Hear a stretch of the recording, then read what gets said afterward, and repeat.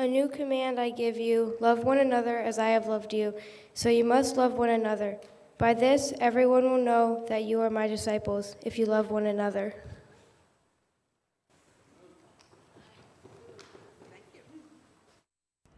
Thanks, Kayla. You guys can have a seat. Well, kids, good to see you. Good to have you in here. So it's the fifth Sunday of the month. That's our rhythm. The fifth Sunday of the month, the kids will be in here. But last week, which was the fifth Sunday of October, we just didn't think Pastor Bill was preaching on grief and loss, and we thought today would be better. So we just made a little swap. But usually it's the fifth Sunday of the month when the kids join us. And so kids, I hope you can pay attention and follow along. Adults, I hope you can pay attention and follow along. When my kids were younger, they're 12, about to be 10 and 7, but when they were younger, going to preschool, going to kindergarten, one question that I used to ask them when they were dropping them off, didn't ask them every day, but often I said, what is your most important job today? And the answer was that they often remembered, love people. It's the most important job. Do good in school and get good grades, sure, but love people. You're going off there, Jesus is sending you there to love people. Now, at the time, because they were young, they didn't fully understand what it meant to love people. And now that they're 12, 10, and 7, they still don't fully understand what it means to love people. And that's not a criticism of my kids. I can say that because I don't fully understand what it means to love people. And I don't think anybody here fully grasp what does it mean to love people. We're continuing a series that we've been in called Emotionally Healthy Discipleship, and what this means is that we're just talking about how our emotions, our joy, our peace, our anger, all of that should line up with God. It should be healthy. He wants to change us and transform us in all kinds of ways, including our emotions, how we react to things, what we get angry about. He wants our joy to be in Him. And one way that we grow in this is to make love the measure of our maturity. Or, kids, another way to put it is, make love the most important goal. Your number one job is to grow in this. Jesus said, love the Lord your God with all your heart, soul, mind, and strength, and love your neighbor as yourself. These are the greatest commandments, to grow in love. And so what I want everybody to walk away from today with are questions that you can start to ask in your prayer time. Ask God, ask yourself. This is the slide that I'm about to show you that you can take a photo of if you want to remember it. This is it. This is what I want you to get in the habit of doing. To ask these questions. Number one, am I becoming a more loving person? If you know Jesus, if Jesus is in you, then we should become a more loving person as we grow. So you can ask this question every week, every couple weeks, every month. You can even ask those closest to you. Parents, you can even ask your kids, am I becoming a more loving person? And kids, you can ask your parents. Another question you can ask is, who do you, talking to God, who do you want me to love today? Who, like in the morning, when you wake up, you can ask this, God, who do you want me to show love to? Maybe it's somebody who lives in your house. Maybe it's somebody at school. Maybe it's a neighbor. Maybe it's a coworker. Maybe it's your spouse. And then one more question. Did I love people today? You can ask this at the end of the day. Kids, you following along? Jonah, you got these questions? Everybody got this? Frank? Rigo? These are the questions. Did I love people today? Lord, did I love people today? And if not, what do I need to correct? Who do I need to apologize to? Where's my heart off? Now, asking these questions, here's what it does. It starts to rewire your brain. It starts to rewire your brain so that this becomes a greater focus, because you know what we naturally focus on? We naturally focus on a lot of other questions. Am I being included? Do people like me? Why didn't I get invited to that party? Why do I feel this way? Am I going to be successful at my job? Am I going to get that promotion? Am I going to be popular? There's a lot of other questions that we tend to focus on, all of which, or most of which, are really outside of our control. But these questions are questions that we have a lot more control over. Did I love people today? Who do you want me to love today? These questions will rewire our brain, and if we can start to make love a bigger focus, a bigger goal, then it will free us. We will have more joy and peace because it'll free us. It'll free us from being frustrated when somebody interrupts us. So I don't like when, if I have a lot of goals in a day or I'm in a rush and somebody interrupts me, I can see them as an obstacle to my goals. Anybody else? But if love is the goal, then God's like, oh, here's your opportunity to love somebody. And it changes my focus. I'm more free. I'm free to be interrupted because that's my goal, is to love. It frees us from needing things to be fair. Anybody want things to be fair? We try to teach our kids, life isn't fair. We're not going to try too hard to make things fair for you. And they're okay with that so long as their sister has life unfair. They'll remind each other, remember, life's not fair. But when life's unfair for them, it gets harder. But when love is our goal, when love is our focus, then we're free from worrying about life being fair. And we can just say, God, did I love people today? That's my focus. Did I honor you by loving people today?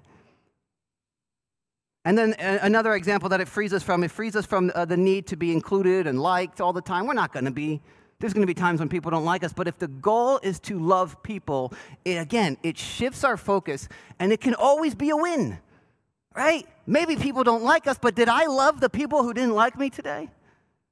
Then I honored God, and it was a win. Jesus said, my daughter Kayla just read it, but we're going to look at it again. Jesus said, at the Last Supper, by the way, this is before he's betrayed and he's crucified the next morning, he said to his disciples, a new commandment I give to you. Everybody listening, kids listening? A new commandment I give you, Jesus said, that you love one another, even as I have loved you, that you also love one another. By this, all men will know that you are my disciples if you have love for one another. He said love quite a bit, didn't he? Now, what does he mean by new? Does he mean that hey, this is something that you guys have never heard about before, something called love? It's not what he was saying. They had heard about love. They knew their scriptures. They knew that they were to love people. That word new is like fresh or upgrade. Jesus is saying, I came to give you an updated version, an upgraded version of what love really is. He came and he loved in a way that people hadn't seen before. So it wasn't like love was new, but his version of love, how he loves us, it was new. It's kind of like when we jumped from the landline phone. Anybody remember a landline phone? Kids, you can go to a museum and you will see a landline phone. This is phones that were stuck to the wall, so you could only go like this far with your phone. And if you go too far, it kind of gets stretched back.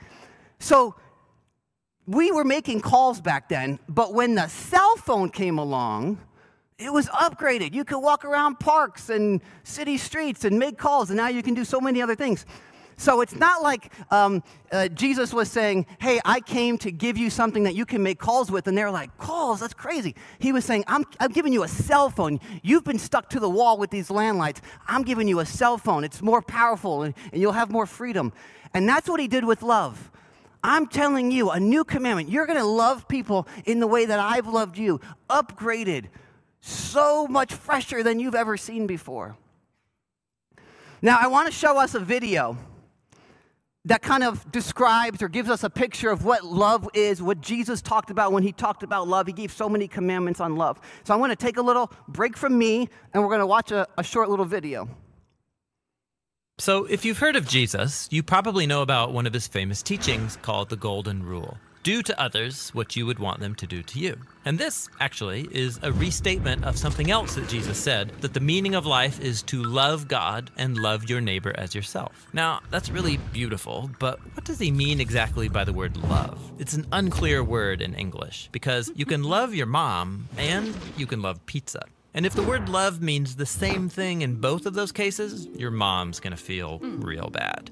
So what did Jesus mean in his language? Well, first of all, this love your neighbor phrase is a quotation from the Hebrew scriptures, where the word for love is ahava. However, the language Jesus spoke and taught in from day to day, it was a cousin language of Hebrew, that is Aramaic, in which the word for love is rachma. But But then, as Jesus' followers spread his teachings around the world, they translated them into Greek, using the word agape.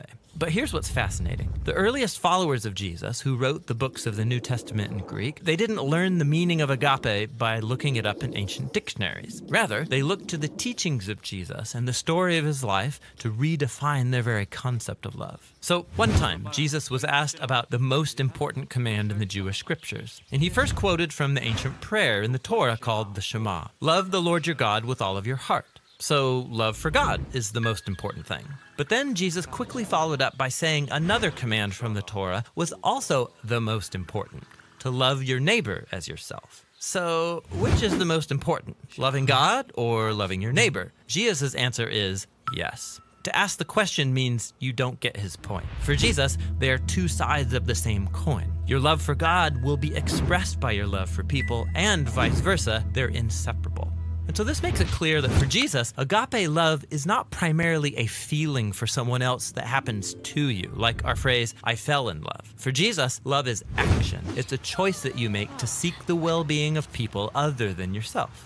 Jesus also went on to teach that genuine love for God and others means seeking people's well-being without expecting anything in return, especially from people who are in difficult situations who can't repay you even if they wanted to. According to Jesus, this kind of generous love reflects the very heartbeat of God. And he took this even further. Jesus said that the ultimate standard of authentic love is how well you treat the person that you can't stand. Or in his words, you shall love your enemy and do good to them, expecting nothing in return. For Jesus, this kind of enemy-embracing love imitates the very character of God himself.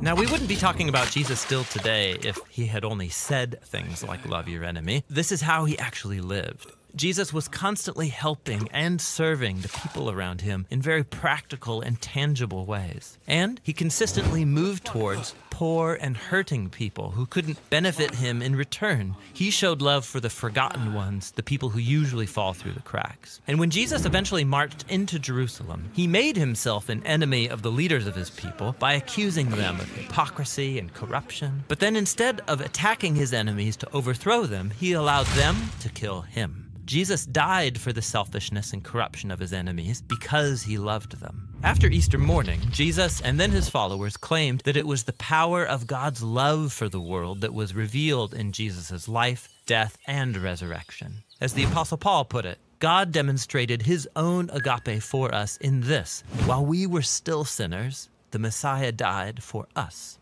Or in the words of the Apostle John, God's own agape was revealed when he sent his one and only Son into the world so that through him we could have life. And for John, then, this leads naturally to the conclusion, beloved ones, if that's how God has loved us, then we ought to show love for one another. So Christian faith involves trusting that at the center of the universe is a being overflowing with love for his world, which means that the purpose of human existence is to receive this love that has come to us in Jesus and then to give it back out to others, creating an ecosystem of others-focused, self-giving love. And that's the New Testament meaning of agape love. Okay, yeah, amen, amen. So pictures in our mind of Jesus' love for us, and that's what he meant when he said, this is what I want you to do. I want you to love one another with this kind of agape love, this kind of self-giving, sacrificial love. And then he said, let's go back to our passage, by this all men will know that you are my disciples. If you love one another, if you have this kind of love. Now, how will people know? Is it by our Bible knowledge? Is it by our Bible memorization? No, those things are good, but they should lead to us being more loving people. Going to church, how about that? Is that how people will know that, oh, wow, they belong to Jesus, they go to church? No. My kids have come home from school and said, hey, so-and-so's believes in Jesus. How do you know? Well, they go to church. Unfortunately, we don't know if that's not the mark. It's good, but I hope they're learning about the love of Jesus and that's overflowing out of their hearts onto others. A lot of folks can go to church, check the box. What is the mark? Is it preaching? Is it good preaching? No. I may have a good sermon every now and then, and yet that doesn't mean that I belong to Jesus. Doesn't mean I'm mature in Jesus. The mark of our maturity, the mark that we belong to Jesus, is our love. My love. Am I a loving person? And sometimes I fail to love like I should. I'm going to give you a few examples. As I was reflecting on this, I want to give up a few examples of how I fail to love. And some of you guys, my family, have been the recipients of that. Sometimes when I'm on the phone with people, I multitask. And I know there's things that, you can do while you're talking on the phone, yard work, cleaning, cooking, then you can focus. But there's things that you probably shouldn't be doing. I read emails sometimes while I'm on the phone. Now, I don't set out to do that, but I just start doing it. And then next thing I know, I'm like, wait a second. What are they saying? Oh, no. My wife says she can tell when I'm stopped paying attention. I go, wow, that's amazing. And she's like, you don't express like that normally. Are you reading something? And now what is that? That's not putting a value on the person in front of me. And if I really can't do both, I should say, hey, I can't talk right now. I'll call you back. Now, you might think, well, I do that. Everybody does that. We're living in an ADD time. And sure. Let me give you a few other examples. I can be critical of people in my heart. I will not always say it, although sometimes I do. But sometimes it's just in my heart. I'm like, oh, my goodness, can you believe it? And I kind of grumble about a person in my heart. And that's not very loving. That's kind of self-righteous. It's prideful, as if I'm up here and they're down here. Why can't they just get it together like I have it together? Sometimes I'll get a text or an email, and you know what I'll do? I'll roll my eyes. Anybody else do that? Oh, my goodness, seriously? Really?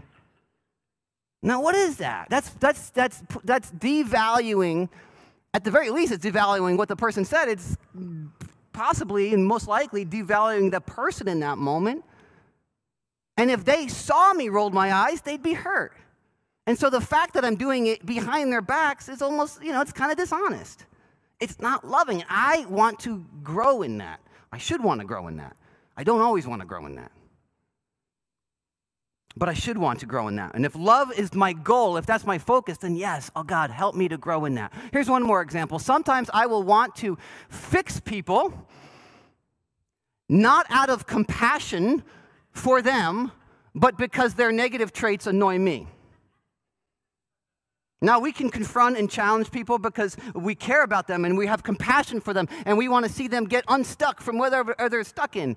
But sometimes I do it because they're just annoying to me, and it's selfish. It's not loving. Can anybody relate to those examples? We all need to grow in the area of love because love is the mark that we follow Jesus. Love is the mark that we actually really belong to him, cling to him. It's like Nike putting their name on a pair of sneakers. This came from Nike. Well, our love that comes out of us is Jesus' mark on us. He came from me. He belongs to me. Love is the mark. Now, why does it show that? Why does love show that we belong to Jesus? Let me ask the kids a question in here. How many of you kids believe that if you were to jump off this stage with me a few feet away, that I could catch you? Raise your hand if you believe I could do that. Kids? Jonah, do you think I could do that? You don't think I could do that? Okay. Honest. I like that. So who thinks I could do that? A few people? All right. Sophia, you think I could do that? Okay. Are you willing to put your faith in that belief? Yeah? Come on down. Come on down. I don't think your parents would sue me if something happened. Yeah, come. Huh? No, I'll just be right here. Ready? 1, 2, 3. You did it. Good job, Sophia. So there's a difference between I believe that you could and I'm willing to throw my weight into that belief. And when we love people like Jesus loves us, that's us throwing our weight into Jesus. We're saying, Jesus, because love is risky. Loving people like Jesus loved us is risky. Now, the world will love people who loves them back. That's not very risky. Are you going to love me? I'll love you if you love me. That's what the world does. Jesus says, no, you love those who can't pay you back. Love those who are your enemies. Love those who are annoying to you. That's like jumping off the stage and saying, God, I'm trusting you're going to catch me. And that's why it shows that we really have faith in Jesus, because we're willing to love like that. They said of the early Christians, people, the pagans who looked at the early Christians, they said, man, they have crazy beliefs, but wow, do they love each other. Their love was a mark that they really trusted in Jesus. I need 2 more volunteers. Kids, preferably. All right, Tessa, and who else? Who else is willing? Who's back there? All right, come on down, whoever that is. Okay, who? Need one more. Where's Daniel Dornacker? Gabby? All right, Gabby, come on down.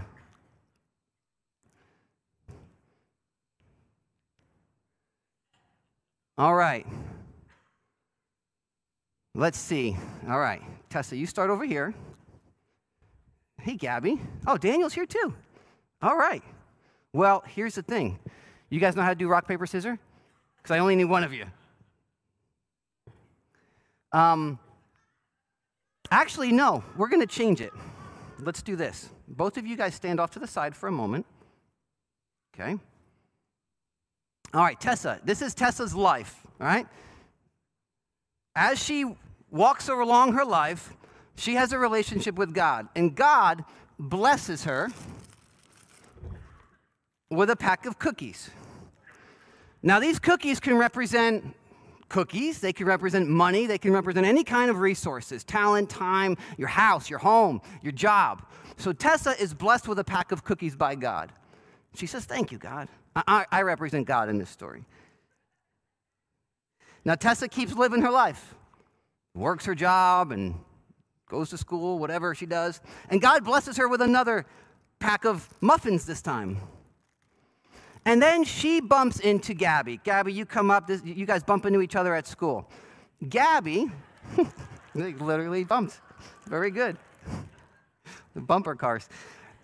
Gabby doesn't have any cookies. Now, do you feel bad for her that she has nothing? Are you willing to give her one of your cookies, one of your bags? That's very kind of you, Gabby. Now, is that nice? It's nice. But that's what most people in the world would do. I got 2 bags of cookies, you got 0, I'll give you one of my bags. It's nice. It's kind. Let's reverse this story. Give me the cookies. Go back to where you were, Gabby. We're going to do this again. Go ahead, Gabby. You can stand off to the side right here for a moment. All right. Tessa's living her life. God blesses her with a bag of cookies. Now, this is when in her life she bumps into Gabby. Gabby, come over here. I'm going to move this. You guys bump into each other at school or at the park. You guys become friends. Now, you can hug each other. That's cool. All right, now, you find out that Gabby has no cookies. What are you going to do? Now, I'll give you a couple options. What you can do is think to yourself, I only have 1 bag of cookies. I can't afford to give this person what I only have 1 of. And that's fine. You can do that. And sometimes that is maybe the wise thing to do. But let's say you felt like God was nudging you to give her the cookies, even though you're not going to have any left over. What would you do? You give her the cookies? So Gabby, you get the cookies, she gets none, and you get to go live your life. So you can go back to your parents. Give it up for Gabby. You get to keep those. Your parents said that you didn't have enough sugar for Halloween. This leaves Tessa without cookies. Now, this is a moment in our lives, if we do this, if we give away what we only have limited amounts of, this is a moment where we might feel like, God, what about me? What about me? Are you going to take care of me? Are you going to provide for me? And that's a moment when we really love people like Jesus loves us, where we do feel like that. Maybe there's a party in high school, and you want to go to the party, and then you realize God puts it on your heart to reach out to somebody who's not included and doesn't have friends, and the people throwing the party doesn't want that person there, so you have to make a choice. And you say, well, I'm going to go hang out with this person, and then the next day you hear about everybody talking about the party, and you feel like you missed out. That's a risk. That's a sacrifice. And so in this moment, Tessa may have no cookies. But what she does have, if she has a relationship with Jesus, is she has a Heavenly Father who at the very least gives her what is the best thing of all, his presence. He says, I'm here for you. I'm here with you. I got you. You don't need cookies. You get me. But because our God is a blesser and he loves to bless his children, God may just keep living your life, and now you bump into Daniel. Daniel, you come bump into Tessa. And let's say that Daniel is really, really blessed by God with lots of cookies. Hold on to those. Daniel, what are you, and Daniel's a follower of Jesus. Daniel, are you willing to give Tessa any of your resources? What are you willing to give her? 2 of them? Awesome. So now she gave away 1, ended up with 0, but God sent somebody else into her life, and now she's got 2. And that's how God often works. We say, God, I'm going to trust you. I'm going to jump off the stage into your arms. I don't know how you're going to catch me. And we have a moment where we're like, I don't know what God's going to do. I don't know if I'm going to pay my bills. I don't know how I'm going to have time to do this or that. But God catches us. He sends somebody else into our life maybe. And we are blessed and provided for by him. Guys, you can keep those. Thank you so much. Give it up for these guys.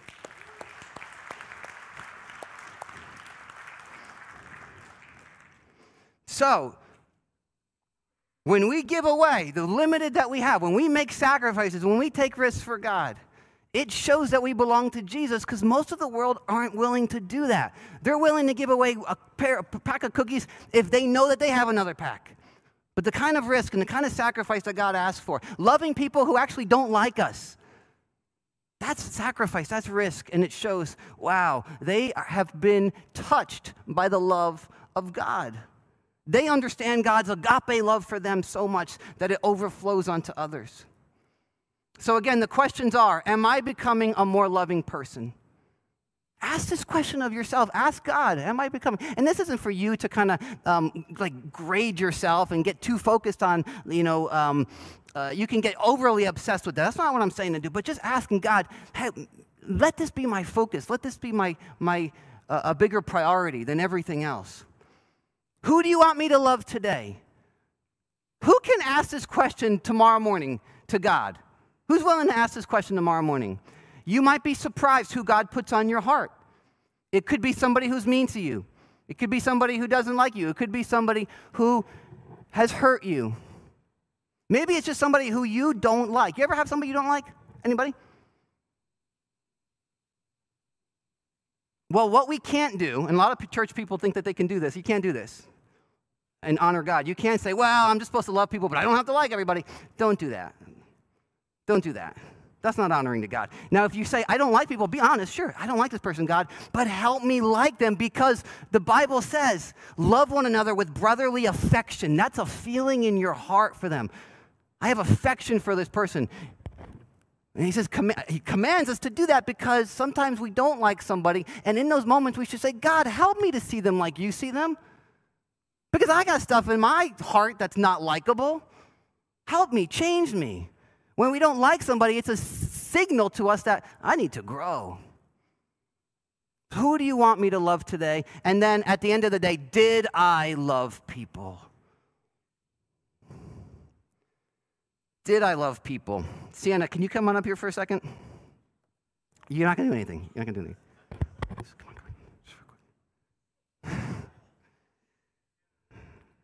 My middle daughter and I, last night, we had a bit of an altercation. And we both said some things that were less than loving to each other.